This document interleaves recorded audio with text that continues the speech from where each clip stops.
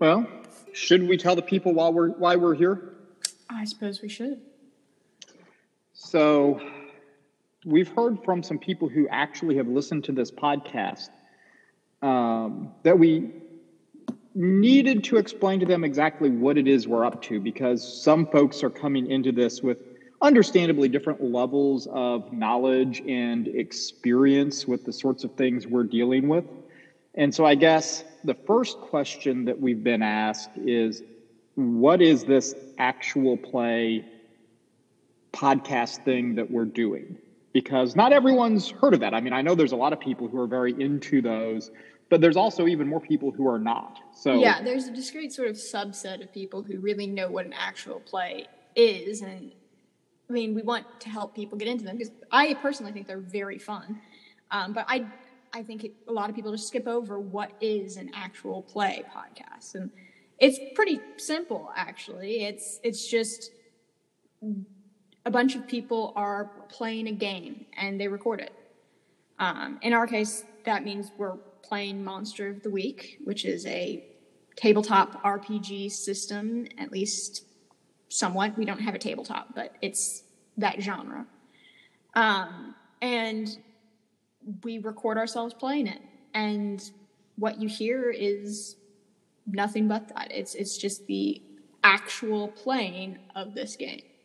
And whenever I first heard of these things, probably from you, to be honest, it struck me as one of the worst possible things I could imagine, because I get enjoying playing a game, but to listening to it is a very different thing, right? Yes. And, then it occurs to me that, I watch sports all the time. Oh, yeah. And it's a different type of enjoyment than playing the game, but it is still enjoyable to watch people play sports. And I think an actual play is in some ways similar.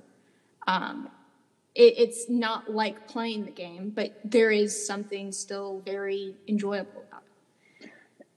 And the thing is, human beings, we like our narratives. And so...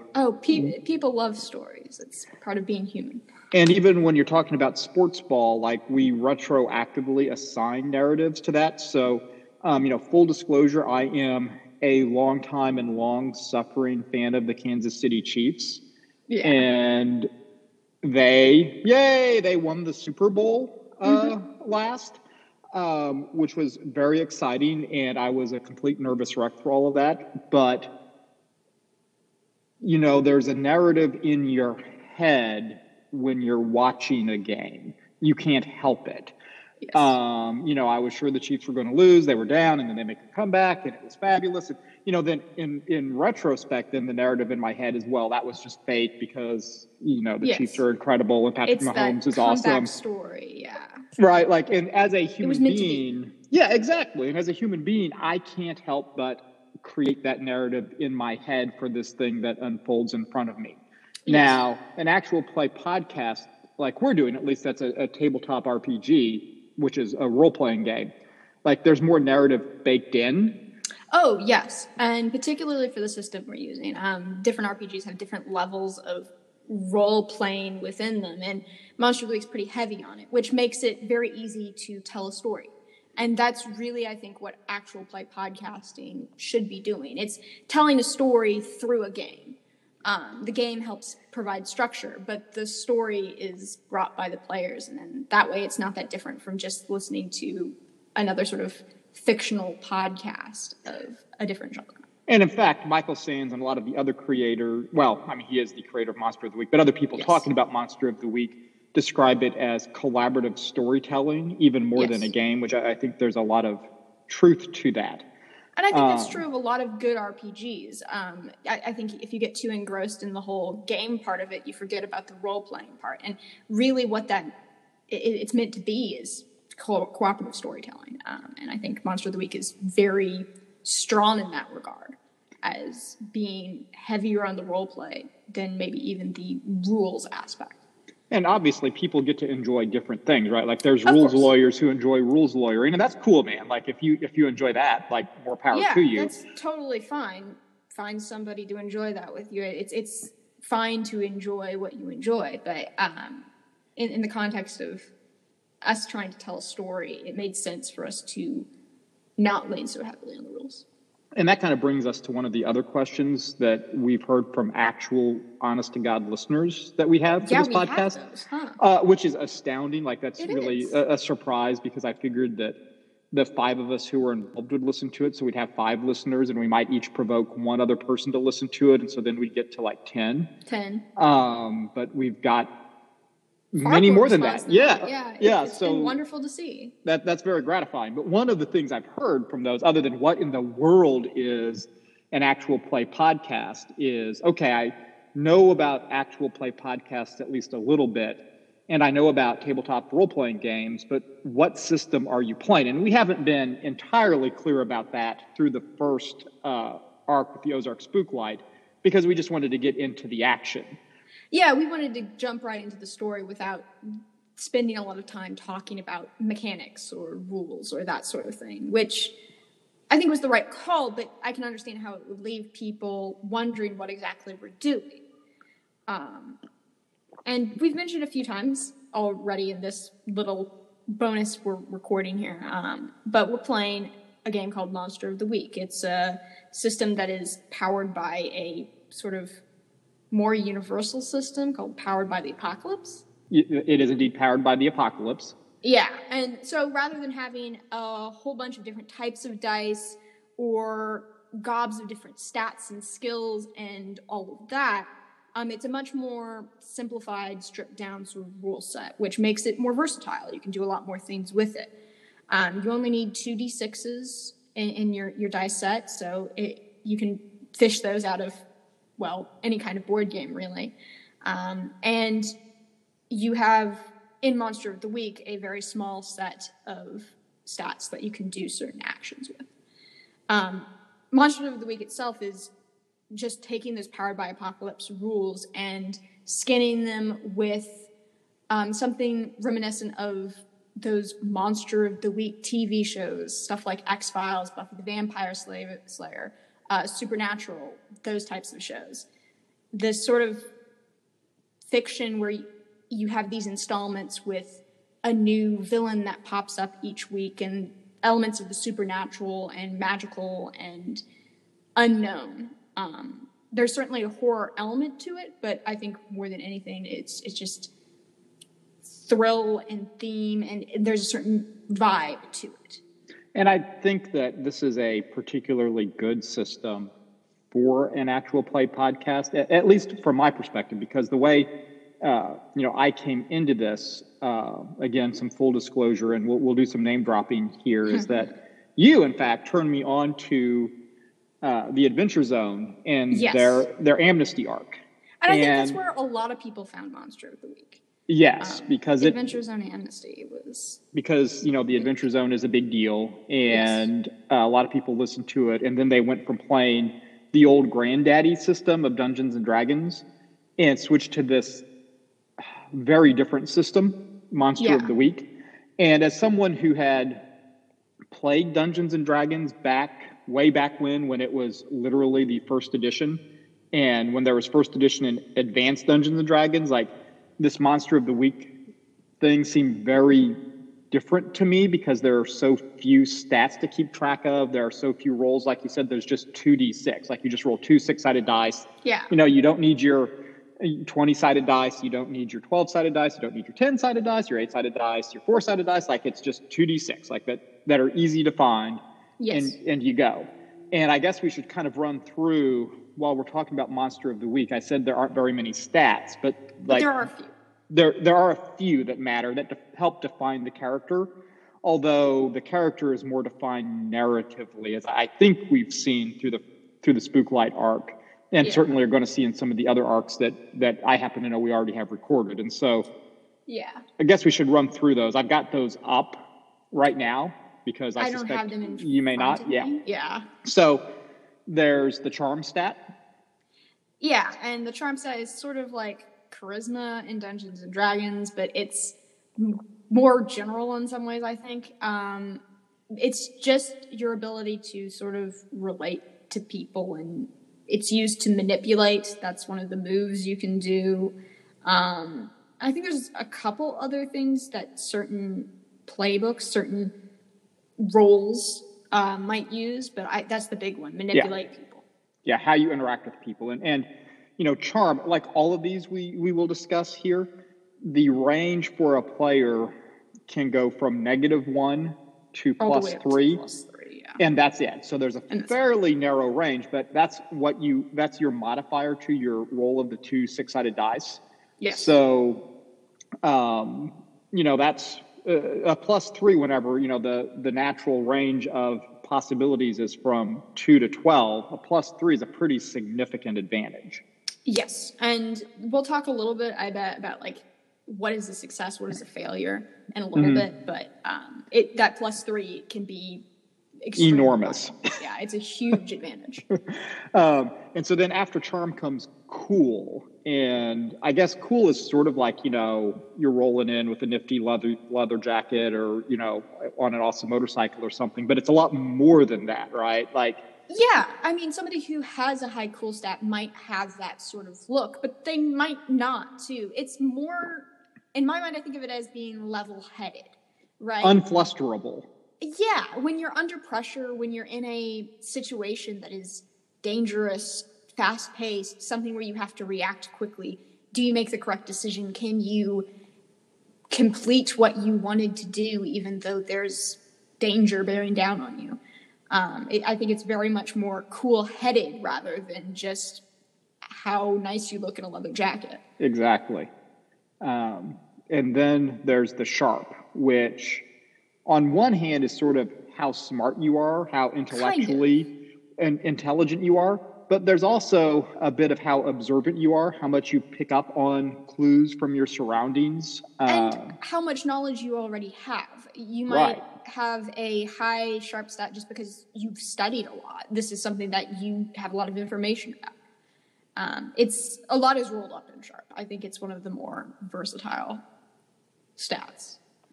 Well, and then for a stat that is a little versatile, but not as versatile as some of the others, but very, very important when it comes down to the fight, is the tough stat. Yes. Your tough stat is essentially how well you can do in hand-to-hand combat. It's how strong you are, how well you can stand damage. It's pretty much what you use to kick ass, which is another move in the game. And I mean, you may have gathered from listening to Rails End, we don't have a lot of tough in our party, which sometimes is problematic. Yes, when it comes to a fight, you lot face some challenges. I think we all are either -1 or 0 in tough. So it's sort of, if we're in hand-to-hand combat, most of us are in trouble. Yeah, if you're in hand-to-hand combat, something's gone badly wrong. Yeah, we're in the wrong place. Yeah. And then the final stat line, which is one that you guys, our hunters and Rails that excel at, is the weird. Yeah, for the most part, we're a very weird bunch, and weird is another with a cool and a charming. Like you've got two weirdos and then a cool and a charming. But yeah, weird. Yes, we got a lot of weird going on, and weird is sort of general in a way. Sharp is too, because you can be weird in a lot of ways. There's a lot of particularly playbook moves that rely on weird, magic. And we'll get into playbook moves a little bit here soon. Yeah, particularly ones that might be relevant to Rails and Mysteries. But weird can mean a whole lot of things. It's mainly the stat used to do things that are magical, supernatural, and all of that. It's anything that would not be considered normal can be lumped under the weird stat. Right. And it's not, sometimes you're trying to actually do a magical thing, but then other times it is, just how attuned you are to magical things or supernatural occurrences that may be going on. And, so that comes into play, well, a lot in this genre of storytelling. Yeah. And, I mean, I think that makes weird a very interesting stat, whether it's low or high. Because if you are a character who's a monster hunter but has a very low weird stat, that means something as well, right? Like, that is a interesting feature to a character just as much as having a very high weird status. Right. It's kind of defining because, if you just can't do magic, or shouldn't be involved with magic, well, that's kind and of... can't understand magic, can't and see the supernatural, even though maybe other members of the party can. It's defining. Yeah, that's an interesting character trait. Yes. Well, shall we get to these moves that we've been talking about? Yeah. I have them up in front of me here, so we can they're listed out in alphabetical order. You're very prepared. Yes, I am. Act under pressure is the first move. And that's the move that, well, I guess we should talk about what the concept of a move is first. Yeah, let's start with that, because we're going to get deep into what the particulars of these moves do, and we need to know what a move is before we can get into that. Moves are various different actions that you can use at different contexts of the story. So if you are in a situation where you're in danger, you might need to do something to figure out how to get out of it. And you could say, I use a move, read a bad situation to figure that out. And you'd roll and add your relevant stat to whatever the move you're doing and determine whether you have a success. So it's essentially a moment where the dice play into the narrative. It's a little bit of randomization, but with it, the possibilities tilted based on the characteristics of the hunter involved. Yes. And basically the way it goes, with the few caveats, is that if the modified roll is 7 or higher, the move is successful. Whatever the player is attempting to do is successful. At least partially, right? Yes, that's the caveat. Yeah. Is there gradations there, right? Yes.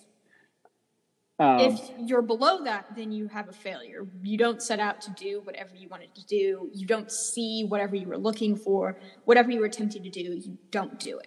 Right. So that can be pretty dire in certain situations. There is a slight benefit, though, because anytime you roll a 6 or lower, you get to mark experience, which is essentially how you advance your character. A bit of failure does you good, because that means hopefully in the future you'll have the chance to do something better. You'll be improved. And while there are other ways to get experience, and we'll probably hit on those later on as we discuss this gaming system, one of the nifty things about Monster of the Week is it quite consciously takes the approach that these hunters gain experience through failing, which is kind of a real life sort of thing in some regards. And so it rewards failure with experience. And so as you get more experience, you level up and you get more skills and more things you can do, or maybe you improve your basic stats from, the practice. And so that's really interesting. We'll maybe get to that here in a little bit. And there are other ways you could gain experience as well, but the main one is definitely through failing the moves you attempt.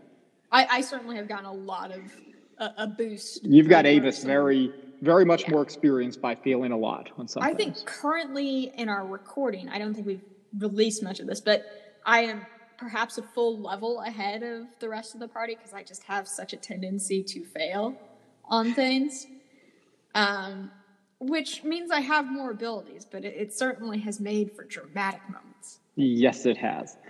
So we should talk about those dramatic moments a little bit in a general sense, which is that, on a below 7, a 6 or below, it's a failure, and so things can just really go wrong, go bad fast.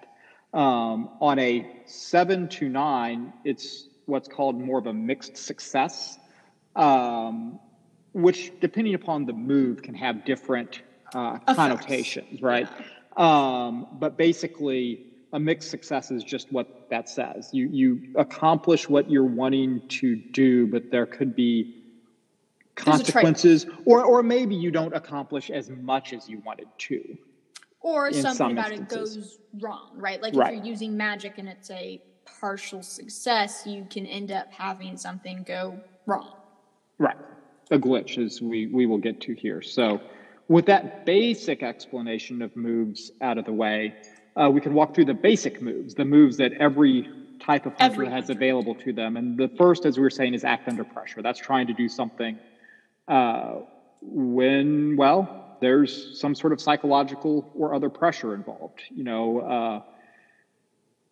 We've had situations at this point that are, live in the feed of, taking shots with a sniper rifle from a distance where that's not hand-to-hand combat, your tough score doesn't come into play, but you do have to act under pressure, because that's especially in the instances we've seen so far in our Rails End sessions, is that, there's a lot that could go wrong. And so you need to be very cool if you're going to get a good shot off. Exactly. And that's what the act under pressure rule is trying to keep your wits about you while you're in a difficult situation. And that's something where in the Rails End group, Agent Erickson excels at. His cool is very high. And so if you need someone to take that shot, well, he's a good choice. Or if you need somebody to drive the car in a reckless manner. That's another instance I think we've already seen where he's had to act under pressure in order to successfully navigate a car chase. It wasn't quite a car chase in this first one, but there was some chasing. Yes. And so you want someone with a bonus to their cool for that. Yeah. Then one which, for a variety of reasons, some on me, some on the players perhaps, but also just the nature of the stories, is a move we have not seen as much in the Rails End Mysteries yet, which is the help out move. Yeah, we don't see a lot of that one. I think often help out is what it sounds like. You are contributing to somebody else's role. You're giving them aid. Which means you have to be in a situation where it would make sense for your character to be able to do something to help out. And we haven't had a lot of instances of that.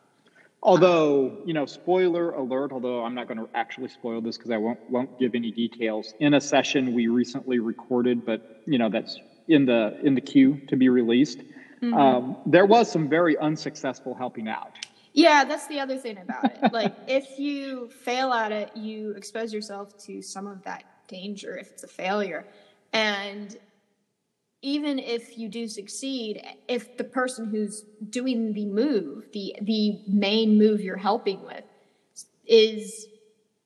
rolls too low, like say rolls a 4 total, your help out isn't going to be able to turn the tide. Right. Even if you're extremely successful. And the way helping out works mechanically within the rules of the game is that if you are successful on a help out roll, which again is 7 or above for at least some measure of success, then the person you're trying to help gets an additional +1 to their roll. So that means that if one of your partners in your monster hunting team rolled a 6 you could boost it to a 7. And then you at least get a mixed success. Or if your partner rolled a 9, you could get it to a 10, which would be a full success. Yeah, then it's a full success. So those are really the pressure points for the help out move.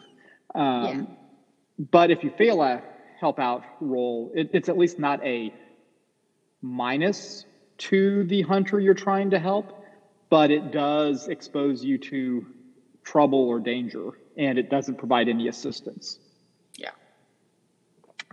Okay, then the next move is the investigate a mystery move.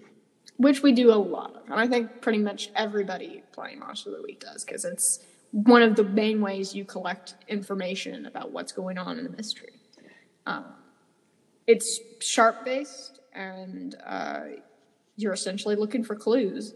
What you might be able to find in a location is very dependent on the narrative. At least that's sort of been my understanding of it so far. And the thing about the investigate a mystery move is it's a plus sharp, and on a 10 or more, you get to use the jargon of the game, hold 2 questions. And on a mixed success, a 7 to 9, you only get to hold 1 question.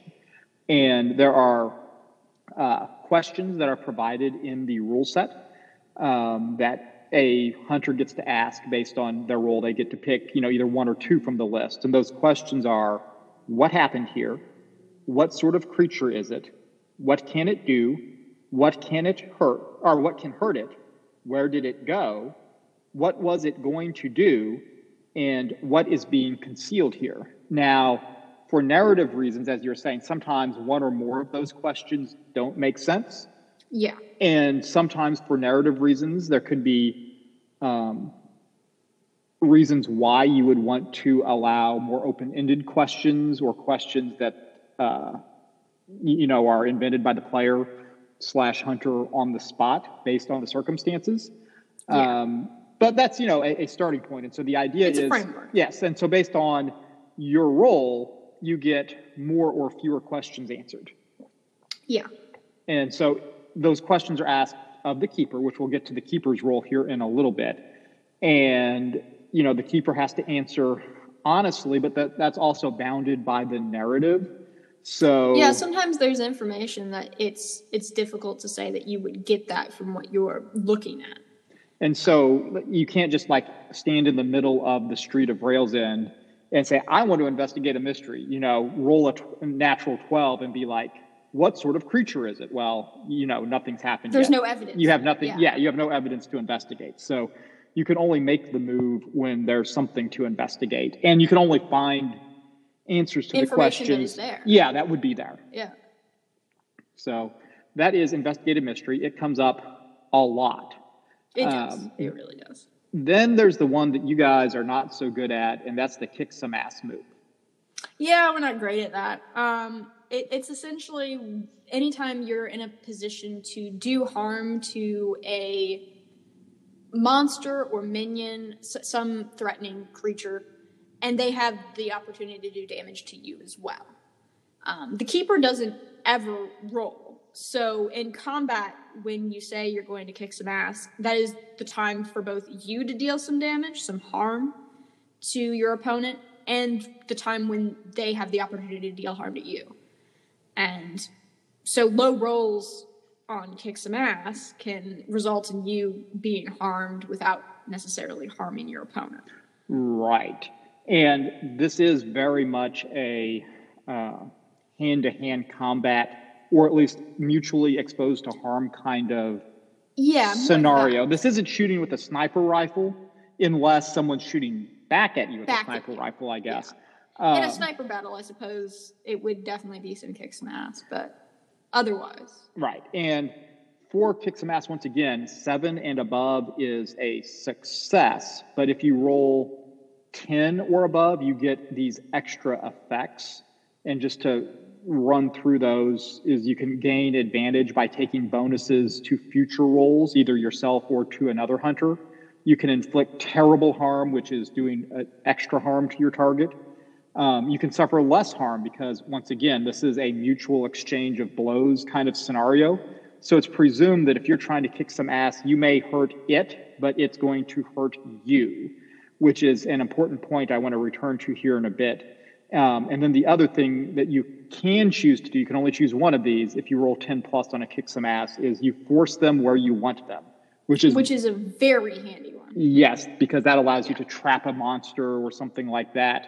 Whereas, otherwise it might just be running rampant through the neighborhood or something. Yeah.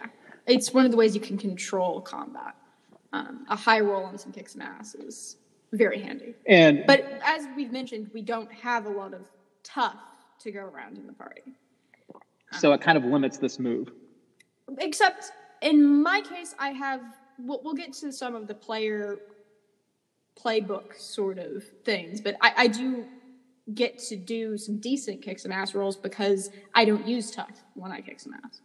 But exactly, we'll get to that later. That's a spooky playbook sort of thing. That's a spooky thing, and, which is good. I'm glad I took it because otherwise we'd be in a world of hurt. And this is one thing where I guess I should just mention is that we, are talking about harm and taking harm, and we'll get into this a little bit more, but if you, like me, have come from a bit of a background in Dungeons and Dragons and you have these, creatures or sometimes players who have massive amounts of hit points, as they're called there. Yeah. And you're fighting with swords and, you can do 8 hit points of damage to this monster and the monster has, 350 hit points. Oh, good God. Does that take a while? Yeah, there's a lot of bookkeeping involved in that kind of combat, which we don't need here. And luckily we don't have. Yeah, Monster of the Week contemplates battles being fast and brutal. Yeah. They're over with soon, one way or another. And it's also extraordinarily dangerous to just go toe-to-toe with the monster for very long, although, particularly if you don't know how to defeat it. Right. You don't want to engage with something that you don't know anything about. Yes, exactly. And there are some types of hunters who are better able to do that for reasons we'll get into. But yeah, the kick some ass and the harm taking is very different in Monster of the Week as opposed to some of the more crunchy RPG systems out there. Yeah, a hunter can take, 7 damage before they are dead. And before that, they become unstable, where they're going to continue to take harm even if they're not in combat until they get medical care. Yeah. So it can be very easy to suddenly slide into a rather desperate situation when you take some serious harm. Right. So you need to know what you're up to and what you're up against before you jump into a battle like that. Definitely. But then the next move that everyone gets is manipulate someone. Yes, manipulate someone comes up quite a bit. And it's essentially whenever you're talking to people. And that's modified by charm. And you might want to ask them to do something or want to get information from them that they're reluctant to give to you. And that's when you would roll to manipulate someone. And you can, on a 10 plus, the person you're trying to manipulate will do what you're asking them to do for the reason you give them. Which is wonderful. When you manage to roll that, it makes things go much smoother. And there is a little bit of a catch there in that, as the rule book says, if you ask too much, they'll tell you the minimum it would take for them to do it. Yes. Or if there's no way they do it. And so you can't ask You can't ask ridiculous. Yes. And so the keeper then says always, no. Yeah. Basically. As always, there's things that people aren't going to know, right? Like there's this limitation of information and ability that these people are going to have just because they are not the embodiment of the keeper, right? Like they can't just give you information that they didn't have access to. Right. They can't get you into a location they don't have a reason to have access to. Right. So on and so forth. There's limitations based on narrative. And a couple of interesting things about the manipulate someone move, at least to me, is that, first of all, you can use the manipulate someone move on other hunters. Yeah, it works slightly differently. And it gets a little complicated. Yeah. Or because you can't force another hunter to do something, at least not in the concept of the Monster of the Week game. But essentially, you can't incentivize it. Exactly. And the rules incentivize a hunter that's being manipulated by another hunter to let them be manipulated on a good roll. If the roll is good. And on the other hand, if the roll is bad, the rules... There's something to incentivize them not doing. Exactly. And basically the way it does that is with experience or with bonuses on future rolls. Yep. So that is interesting. Oh, and I guess I should also add, if you've been following this, is that generally speaking, in the Monster of the Week system, you can't manipulate a monster, right? So you can't go unless there's something specific to a monster that says that it would be allowed to be manipulated. Like you can assume that you could not manipulate a monster. So you can't go talk to, the horrible guard that's, a vampire or something and say, hey, buddy, you should let me in because I'm here to work on the plumbing, right? Like you can't manipulate the vampire. That won't work. Yeah, because that's what they are. They're devoted to being a monster. Yeah. Now you may be able to trick them. Yeah, the Swamp Thing isn't going to be like, oh, yes, you make a very good point. I'll stop eating the village. Exactly. Yeah, no, that's not how it works. Yeah. That's not how monsters operate in this world. Then the next move is to protect someone, which is another one that... we haven't really had come up much. Not much. It comes up a little bit more in the future and will from there because you guys ran through the first mystery that I created, taking shockingly little harm. At least shocking to me, and so there was limited need to protect someone, which is fine, right? Like, we have to figure this thing out. But that's a move where it's just what it sounds like. You're trying to protect someone else, and it usually will result in you taking harm in their place. Yes. But that can be important if you're trying to protect someone who is critical. If you're trying to protect a victim or a hurt hunter or a hunter that's busy doing something else. Or a hunter that needs to do something else that's critical to dispatching this monster. Sure. There's a lot of reasons why you might want to protect someone. And this is a plus tough rule. And as with all of these, 7 and above is a success, but between 7, well, when you get to 10 plus, you do it better, and so you can suffer less harm. You can focus impending danger on you instead of whoever the focus of the danger was. You can actually inflict harm on the enemy. You can hold the enemy back, or the options that are listed. Basically, protect someone you use when your objective isn't to hurt the enemy, but to protect someone from being a victim. Yeah. Whereas, if you're trying to just attack the monster, that's kick some ass. Just straight up kick some ass. Then there's a good one. Read a bad situation. Yeah, that one comes up a lot too. And this is a sharp rule. It is. And it applies to far more scenarios than you might think of initially. Like, reading a bad situation is certainly something that comes up when you're in that showdown with a monster, right? When you're trying to figure out in the final battle what you need to be doing, what you might be missing, that sort of thing. But it comes up all the time in other scenarios as well, with more minor sort of dangers that can come up. And this is another one that's kind of like investigative mystery, where not only is it sharp-based, but there's a list of questions that you can ask. And depending upon how well you roll, you get to ask more questions or fewer questions. To read a bad situation on a 10 plus, you get to ask 3 of the read a bad situation questions, whereas on a 7 to 9, you only get to ask 1. And those questions are, at least according to the rule books, and again, sometimes circumstances make one or more of these questions irrelevant, or may make it appropriate to ask different questions. But the standard list of questions is, what's my best way in? What's my best way out? Are there any dangers we haven't noticed? What's the biggest threat? What's most vulnerable to me?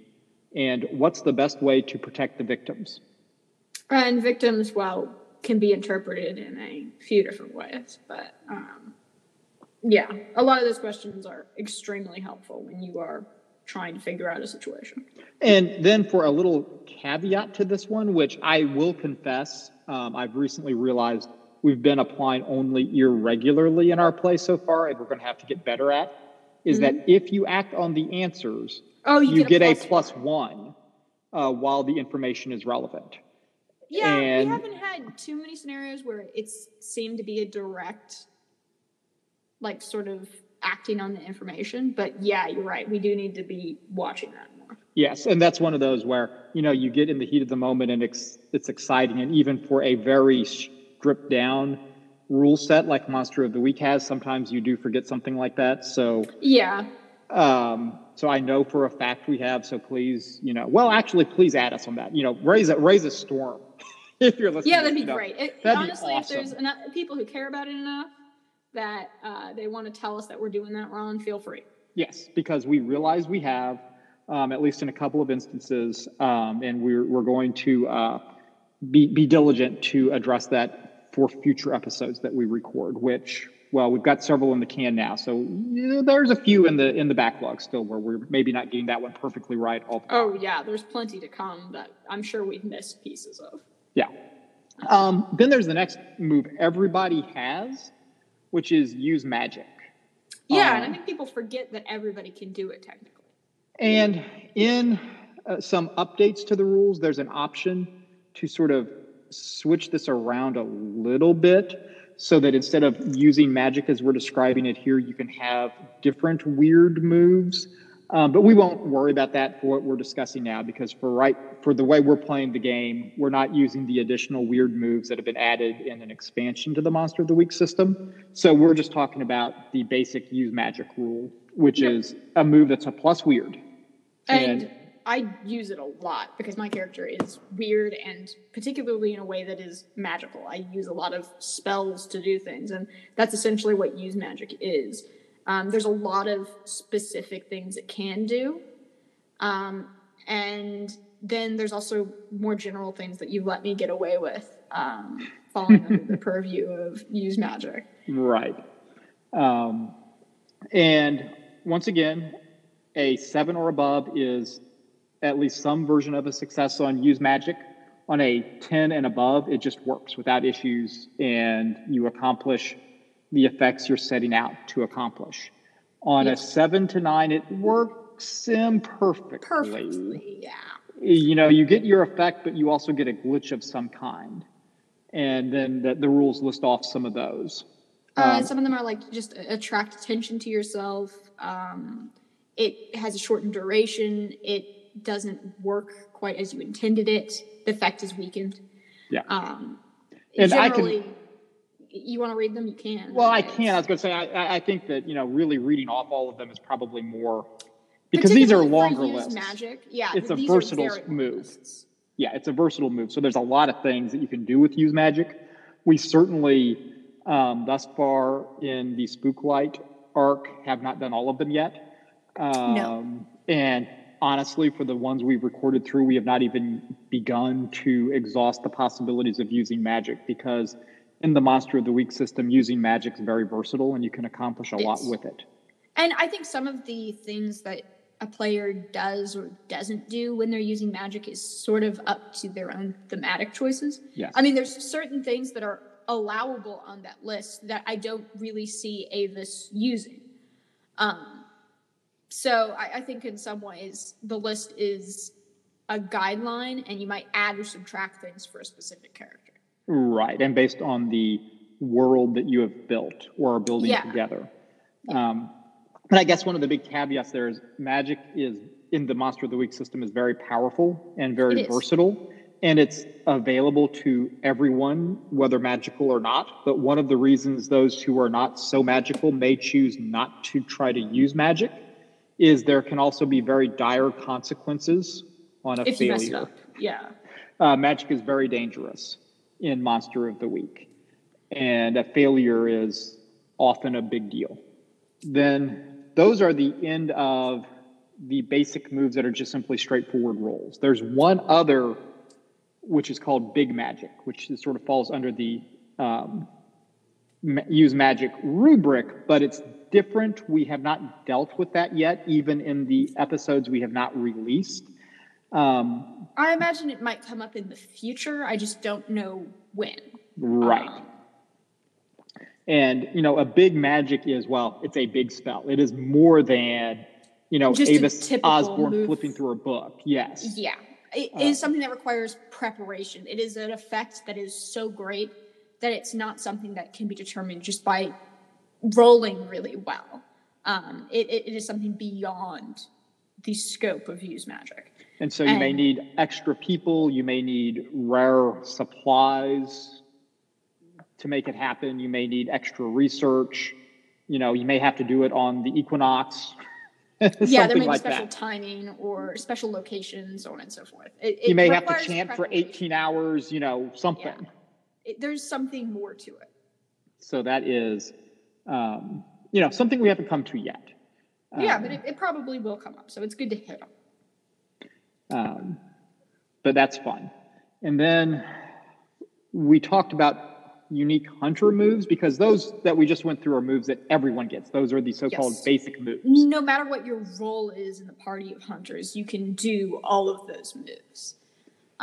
Maybe better, maybe worse, but you get to do all of them. But then there are specialties. There's playbooks. These are the things that make your character a specific role to the hunters. It gives you a selection of moves that are unique to your character. And so we could probably roll through those. And you know what? I'm going to mention all of these from the original Monster of the Week manual. But we should probably only go through the ones that are particularly we'll just mention the ones that aren't being played, and we'll talk a little bit more about the ones that are being played. Yeah. And once again, the Monster of the Week book loves going in alphabetical order, which I very much respect. Always. It helps. And so the first is the Chosen. We don't have a Chosen in our party. So they're fun, but we don't have one. Then there's the Crooked. And do we have a Crooked in our party? Mm-hmm. The Crooked is someone who came to a more supernatural life through a less savory and less legal avenue. And so Aaron Aronson is a Crooked, and as a Crooked, and he's a particular type of Crooked, obviously, you inject a lot of flavor to your character based on how you play the character, but also what your character's story is. Yeah, the backstory and the moves you choose. And so, Aaron and Matt's not on the line here, but I think you would view him as a little bit more of a charlatan, which is a background that he's selected. And, you get extra moves. And you also, as any type of hunter, but as a Crooked, you have specific problems, as you would expect. People from your past or things from your past that can interfere with you. And we haven't experienced those much for Aaron Aronson yet, but we're about to. Yes, it'll pop up as the story is unfolding a little bit. In fact, if we if we release this in the schedule we anticipate, the very next episode that's going to drop in the podcast feed, Aaron Aronson has some issues from his past. Yeah. But haunting him a bit, you might say. Continuing on then alphabetically, the Divine. We ain't got a Divine. Nope, no Divines. They're fun. They're good. We're not playing one. Next up, and going alphabetically, the Expert. We don't have an Expert, although I will say that as a bystander, as Monsters of the Week calls them, or an NPC non-player character, as a lot of other gaming systems call them. Professor Jane Lackler was loosely inspired by the Expert playbook. Although I think you'll notice if you follow Jane Lackler's adventures, she may not always be a very good expert, so she probably wouldn't be a kick-ass monster hunter. She dreams of exactly. She's not quite up to the level of a hunter. Yeah. She just wishes she Lackler's a wannabe expert, but she's fun. Yeah. Next up, alphabetically, is the Flake. Yes. We don't have a Flake. We don't have a Flake, but sometimes there's overlap with our Crooked. Aaron does have some things that I think he behaves occasionally like a Flake. Yeah, just that little flavor. Flake flavor. Yeah, there's a Flake flavor to him. Next up, in terms of the hunter types and the playbooks, is the Initiate. And we have one of those. We got one of those. Gwyneth Appleton is an Initiate. An Initiate is a member of a sect, a monster hunting sect. One of the advantages of being in a monster hunting sect is you get certain attributes, you get certain bonuses, you may get certain equipment, and in the Monster of the Week parlance, you get special moves, which we've seen some of that with Gwyneth. Now, one of the downsides to being an Initiate is your sect that you're a member of usually has some problematic aspects. Yeah, or at the very least has things that constrain you, right? Like you have to report to someone, right? Anytime when you have that organization, they have desires that you have to think about as well. And you might not always want to do what they want. And you also may have people reporting to you, which if you've ever been someone's supervisor in an employment situation, never mind a high stress situation like hunting supernatural monsters, like having people you have to manage is a pain. And so that can be a problem too for an Initiate. But Initiates sort of have a bit of magical mumbo jumbo around them sometimes. There's a few different types of Initiates, and I don't think we've seen all of what Gwyneth can do with that. No, we have not. But more of that will come into play later. Yes, that's coming. Yeah. Next hunter type is the Monstrous. We don't got one. We don't have one of those. They are part monster. There's some excellent podcasts out there doing actual plays where there are monstrous characters. We are not one of those podcasts. We do not have a monstrous character. We also don't have a Mundane, which is next. Yep, the Mundane is next, and they're a lot of fun. I actually, again, Mundanes can be a lot of fun because that's just an ordinary human being who, for whatever reason, is hunting monsters. Yeah. And they often get in a lot of trouble, and they're a lot of fun, but we don't have one. Nope. Then there is the Professional. We got one of those. Yes, that's Agent Erickson. And a professional is, well, just what it sounds like, someone whose job involves hunting for monsters or investigating the supernatural. Yeah. And there's different archetypes for this. All of them tend to have high cool scores, however, and certainly our agent Erickson has very high cool scores and is very good at acting under pressure or doing things that require a calm head. Now, one of the advantages, and this is stuff where we've only begun to see it come into play in what's live on the feed now, is that the nice thing about being a professional is you have some sort of agency backing you up and providing resources and help. However, the other problem is you have some kind of agency demanding accountability and maybe being unhappy with you whenever you screw things up. Yeah, they have things that they want you to do, and when you don't do them, or when you have too many casualties in doing that, it can become problematic. Yes, indeed.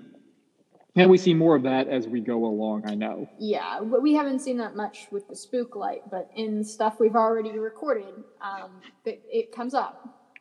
Yes, it does. Yes, it does. It really does. I imagine there's more of it in our future. It's not always neat. Then there is the Spell Slinger. We don't have one of those. And, it's sort of it's a wizard sort of thing.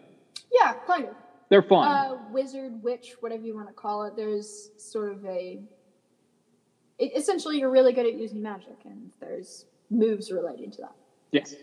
And then there's the Spooky. Which we do have. I play the Spooky. So Avis, she's spooky.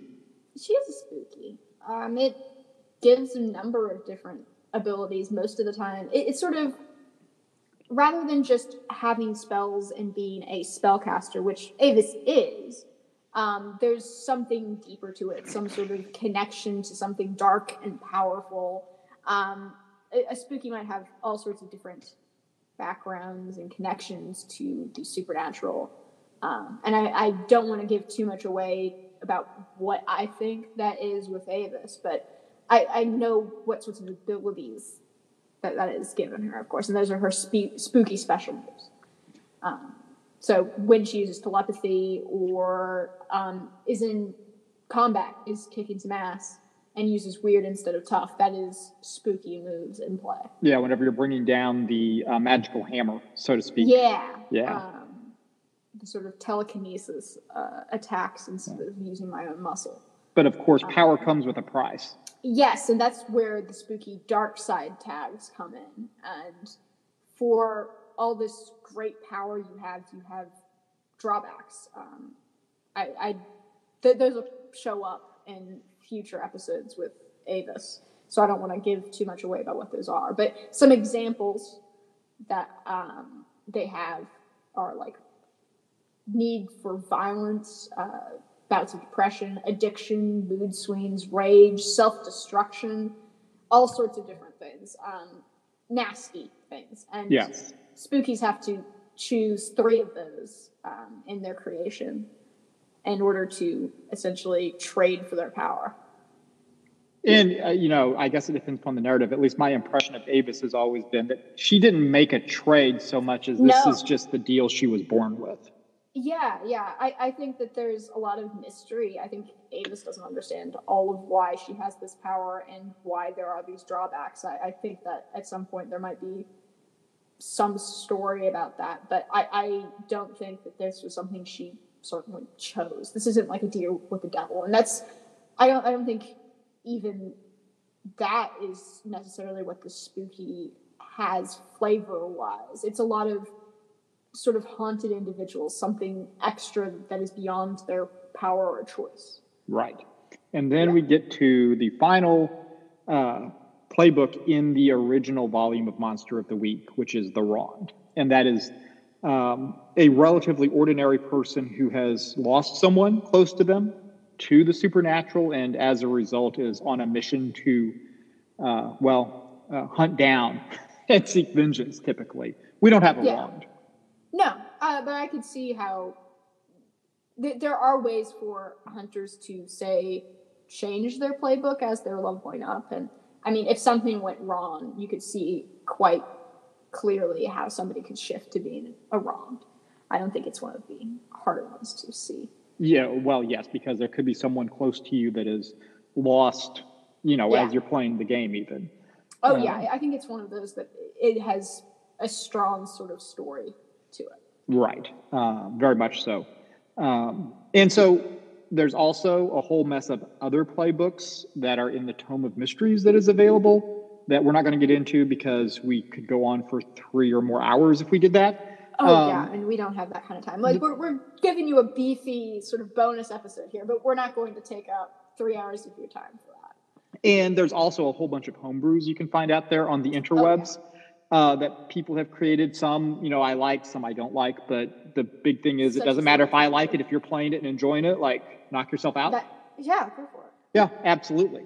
And so each of these different hunter types has a unique set of moves that are not always available to other hunters beyond the basic moves.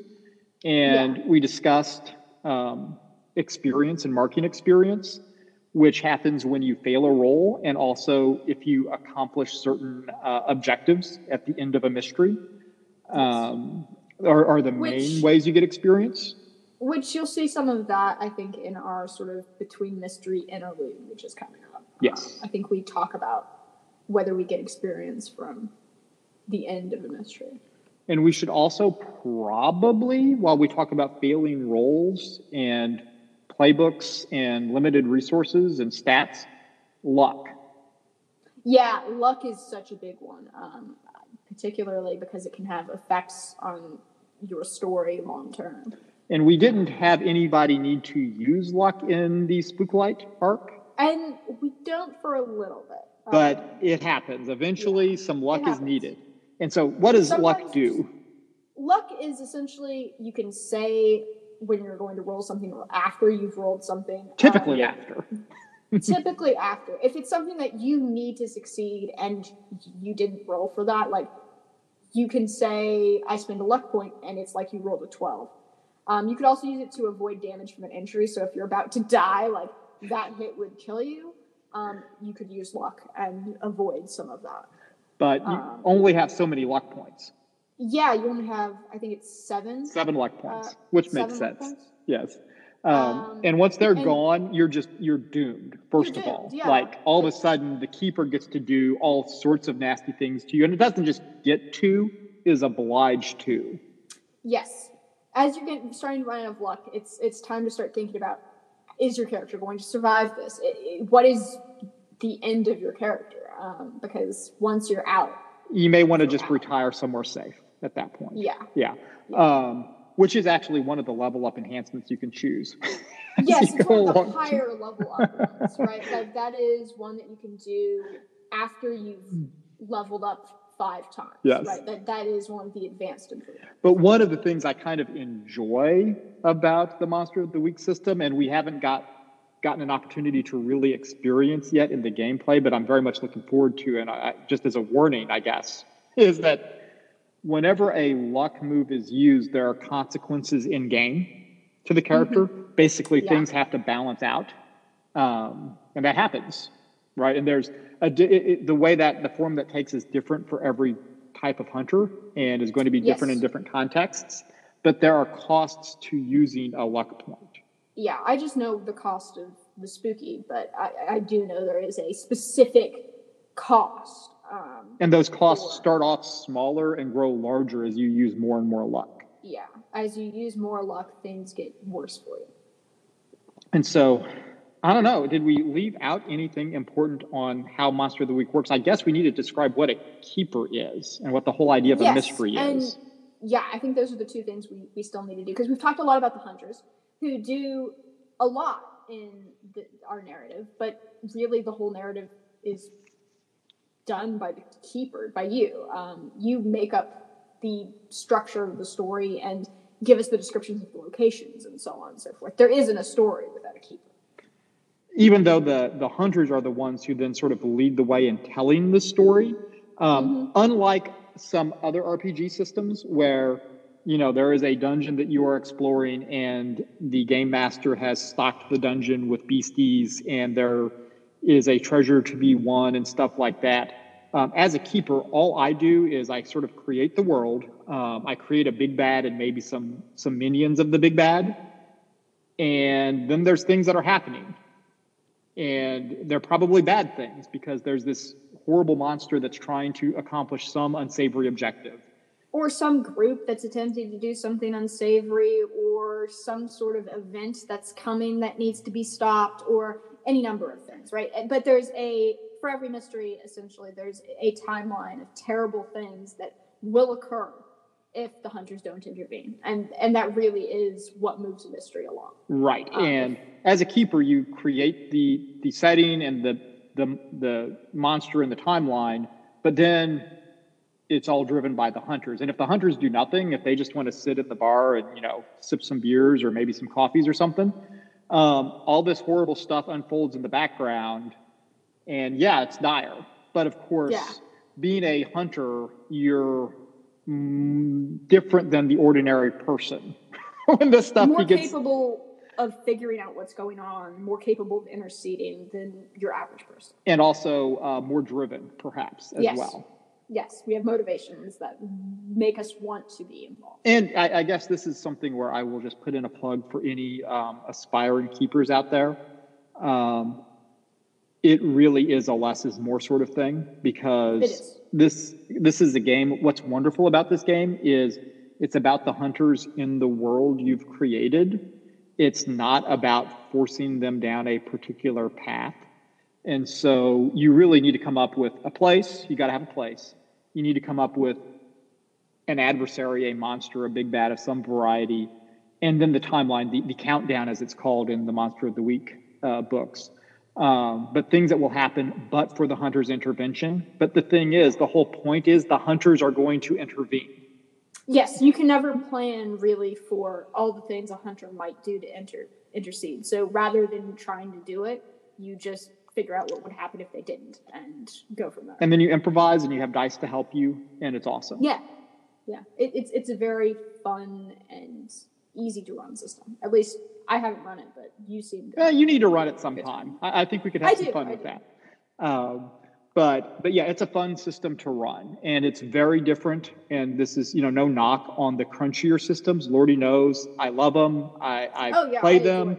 I've written. We have together written modules you can buy off of DriveThruRPG, Orc and Elf. There's wonderful things there to purchase. There's one up now as we're recording this, another one fixing to go up, and then several more in development. We love those crunchy systems. Oh, we do. Yeah, they're very fun to play in their own right. Yeah, not bagging on them. Yeah, not bagging on them at all. But Monster of the Week is a different kind of system, and one that I think lends itself very well to actual play podcasts. And also something which I guess we should get to is something we've heard about is the why the Ozarks, or what's the Ozarks, or something like that. Yeah, it's something where I think two of our players I don't think have even been to the Ozarks. So it's one of those things that you might not know much about our location, and you're probably curious about why we decided to do it here and how we came upon this location, this story, this storyline that we're trying to tell. And, that's one where, as I mentioned at the outset of this shockingly long conversation, you got me turned on to the Adventure Zone's Amnesty arc.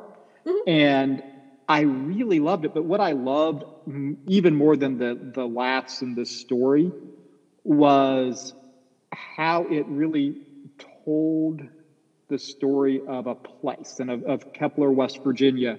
And I think the McElroys did it very affectionately, very lovingly, and very knowledgeably.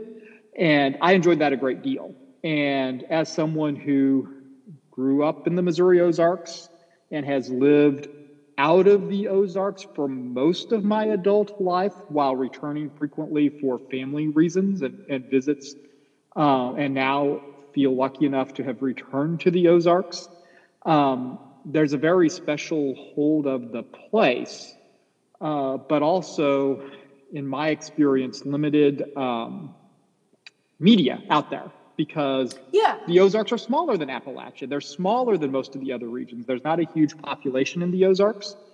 And, culturally, there's a lot of the Ozarks culture that's being lost, even as it's still hanging on.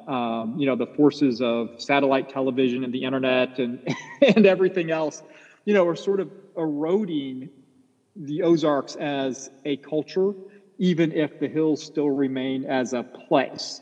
And whenever I first heard the Amnesty, well, not when I first heard, but as I got into the Amnesty podcast arc from the Adventure Zone, I was like, man, this would be an awesome thing to do in the Ozarks, where I grew up and where I now call home. And that was something that was just sort of, gnawing at me as something that we should do at some point.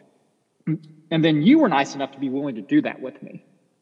Yeah, I mean, I don't have as much knowledge of the Ozarks as you. I visited a lot growing up, of course, and I'm far more aware than, say, your average person of the Ozarks and what their culture is and what their stories are and all that. But I'm still learning a lot about it.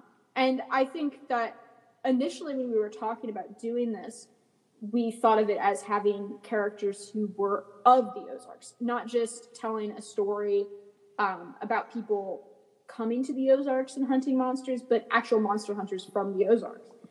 And it was a good idea. I liked those characters that you came up with. It was a very interesting concept, and I think it would have been a interesting story. But then we realized who is going to play those characters? Who did we have that would have the knowledge to actually pull that off? And who was going to listen to that? That's a different story, right? That the audience is different in that. And it also wouldn't be as interesting potentially to people outside of the Ozarks.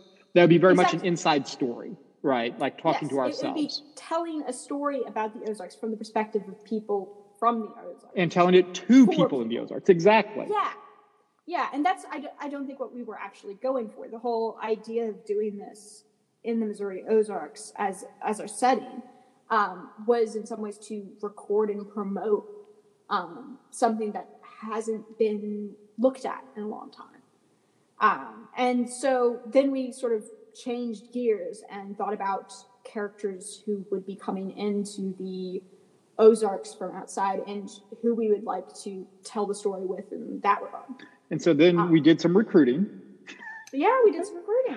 And we were very fortunate. We got, a couple of additions then. Yes. One, Isaac, who plays Agent Erickson from Minnesota, who brings an upper Midwest sensibility to Ozark mountain monster hunting. And then Matt, all the way from Essex in England, who brings a very different sensibility to playing Aaron Aronson.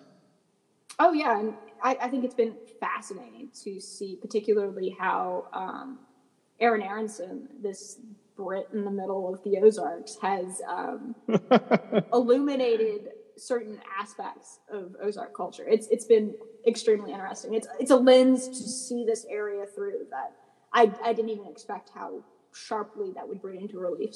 And certainly exposing some blind spots that I've had in my world building as I've created this town of Railsden, because there's things where it's never occurred to me to have to fill in that gap, right? Like, yeah, it's been interesting to see it. And, we've been talking a lot about this, but I guess we should briefly touch on, what are the Ozarks? Yeah, actually more finitely, what are the Ozarks and who are these people that we're talking about? Yeah, and so the Ozarks are, I guess you could call them a mountain range, although they're very old, much older than the Rockies or the Appalachians in a geological sense, but old mountains that have been weathered down to where now there's, mostly hills, although big hills, they're very big hills, very rough terrain.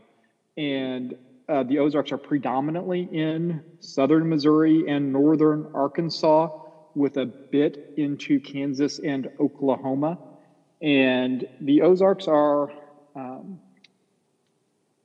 a peculiar place. Like they're certainly the origin of some of America's hillbilly stereotypes, along with Appalachia. The Ozarks were settled in terms of Western settlers looking, after, as the Native American population was beginning to get pushed out. The Ozarks were largely, but not exclusively, settled by people from Appalachia. which was mostly people of Scots-Irish descent, if you're into those sorts of things.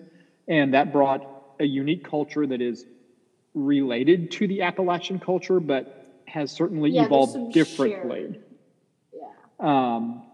There's also, and we may see this depending upon how some of y'all's adventures go in Rails End. There are certainly German families who immigrated back roughly around the Civil War to the area. There are Italian families who immigrated, French families who immigrated, and there are some French families who were in the area before the Louisiana Purchase and before the Ozarks became part of the United States. So there's a surprising, I think, to people who are not from the area, there's a surprising amount of diversity within the Ozarks, although, notably that's a lot of diversity of, different European heritage backgrounds. Increasingly, and we've seen this some in the podcast so far, there's more immigration into the area maybe than people imagine. That is something that is occasionally or even frequently uncomfortable, I think, for people who have been in the Ozarks for a long time. There's a lot of old families, and I think that comes out sometimes. Just because change is hard, particularly when you're very used to being around people who you know the stories of going back to your own great-great-grandparents, right? Like, if you can tell the story of who's owned that land and who's lived there and who built that house and all of that, it makes it difficult to see that pass out of the hands of somebody you know well. And, I can tell you that from just, having grown up here and now living here again, is that you will often have directions given as, well, yeah, you need to turn by where old man Smith used to live. And you say, well, when did old man Smith live there? Well, he died. It was after the war, but I think, well, no, Lyndon Johnson was president then. And you're like, this is so far back.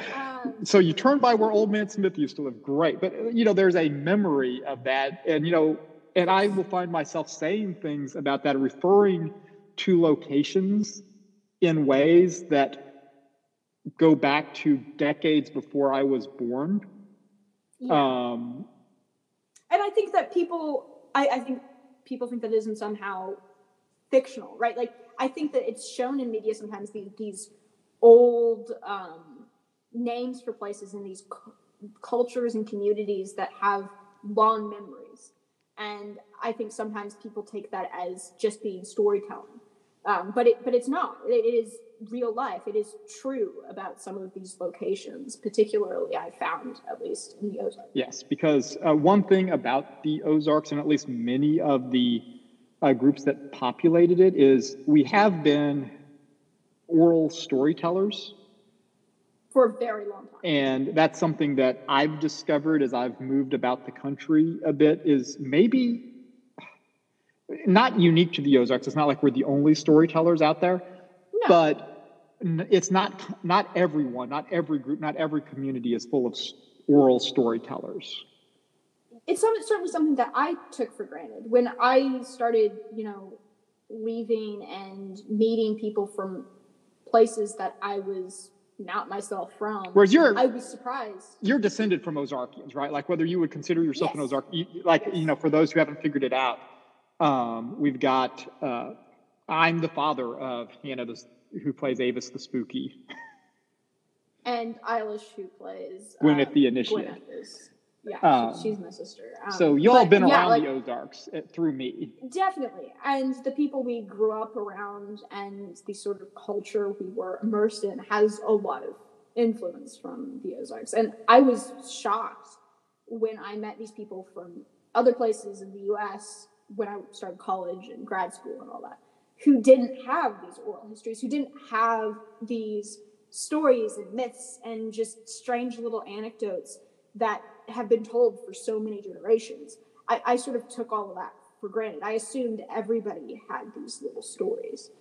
And quickly learned that was not the case, that they didn't necessarily know the myth of the people who came before them. And, and it is often myths by the time it gets handed down. So often we don't have time to get into the details of the story, but one of the things that's interesting is the story, which I know you know, of how for you it would be your great, great, great, great, great grandfather came to live in the Ozarks.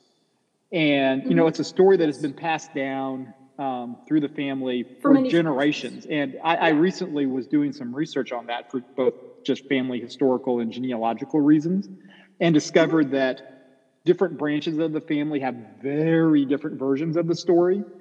Oh, yeah, because it's evolved with the telling.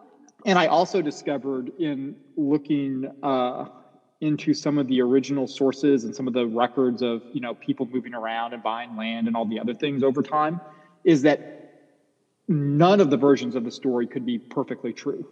Like, none of them are true. Have the whole at least in a factual sense. But, you know, sometimes things can be true in that they reveal something about you or your family. I think there's a certain truth to it in the fact that, exactly, it says something about your family. It says something about the value and where you want to believe you came from. Even if it's not quite factually accurate. Truth, yeah.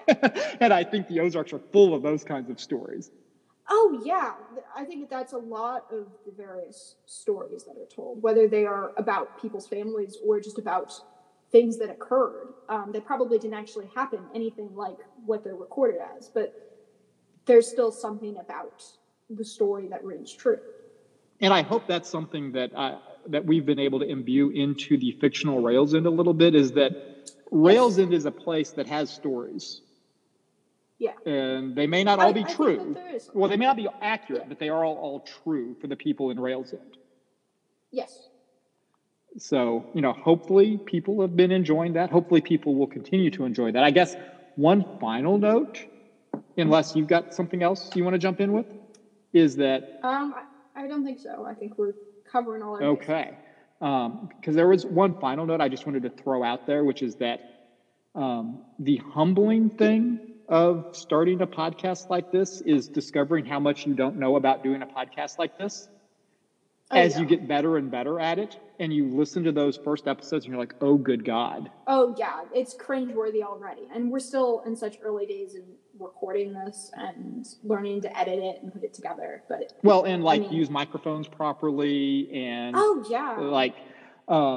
initially it turns out it's not a great idea to record a podcast gathered around a microphone in a gymnasium. Like, that's bad.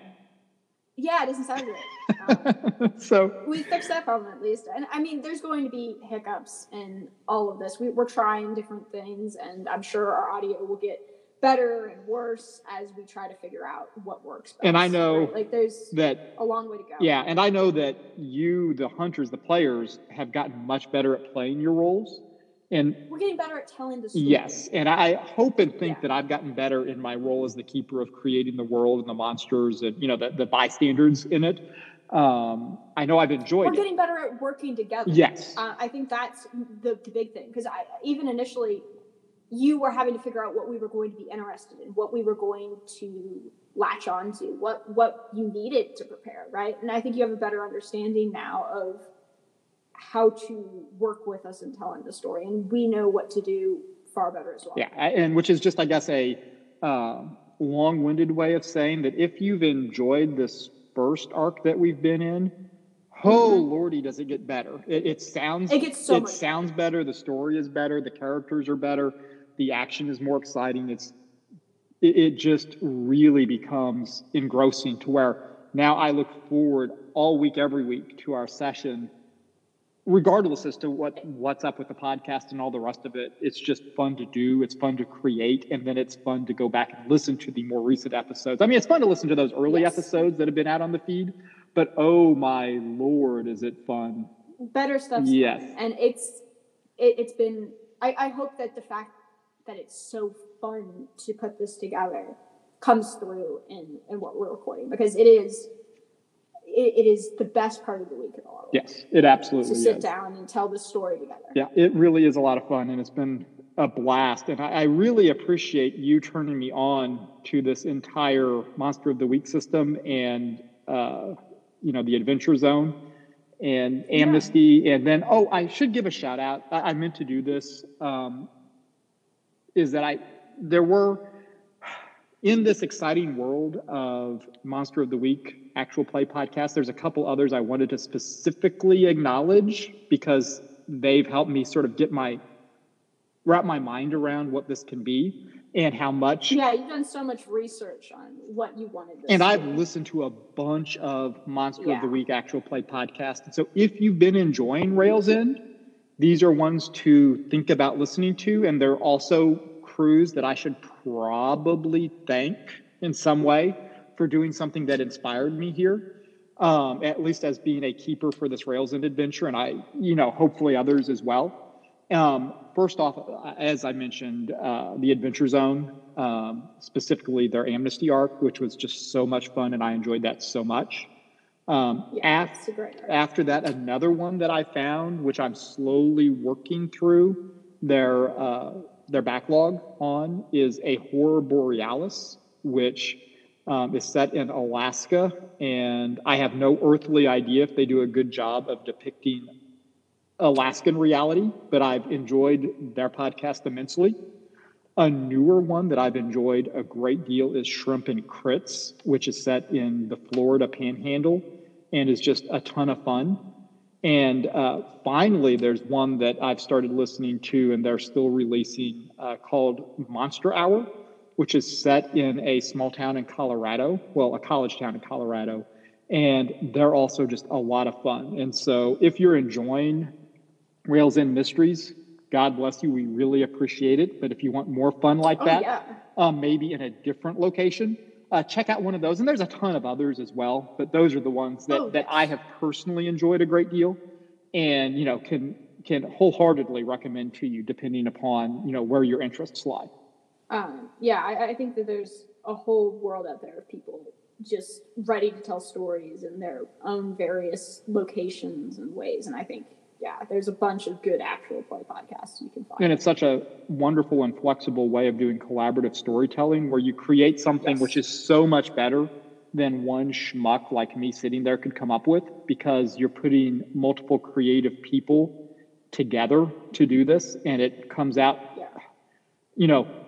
like I said, not always factually accurate, in that thankfully there isn't a spook light eating people, although maybe there is, because it's based on some stories that are told in the area. Yes, I think that's the other thing that we should also. We should before we close. A lot of this is based on actual Ozark lore. So if you are enjoying these stories, and as we're telling more of these mysteries, there's more on these monsters and myths and adventures we're having. These are all based on stories that have been recorded from the Ozarks. Like, these are based in storytelling. One thing I should say is that occasionally, just as a keeper trying to craft this, I've had to take a few liberties, although, these are not well-documented, well-established phenomenon that we're dealing with. But, like the spook light, once again, please feel free to at me about how the spook light is supposed to be more of a will-o'-the-wisp than it is a spotlight that shines up. But really, to make that first episode or that first arc work the way we needed to, that was a decision I made with some creative license. If you're angry about it. Yes, exactly. And tell all your friends about how we screwed it up. That would be great. Actually. Spread the word. But yes, I realize that the spook light, which is reported down in the Joplin area, tends to be more of a will-o'-the-wisp than a spotlight. I understand that. I get that. But it inspired me whenever I was reading about that. I was like, man, that would be really awesome if it was this other way. So liberties are taken, but there is a basis. Yes, it's coming somewhere, and that is going to remain the case as we move forward.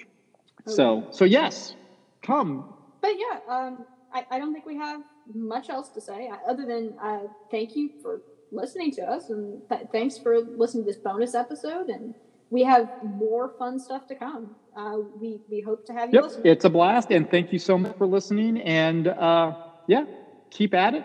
Come visit the Ozarks. It's a ton of fun, even if you don't have to fight monsters.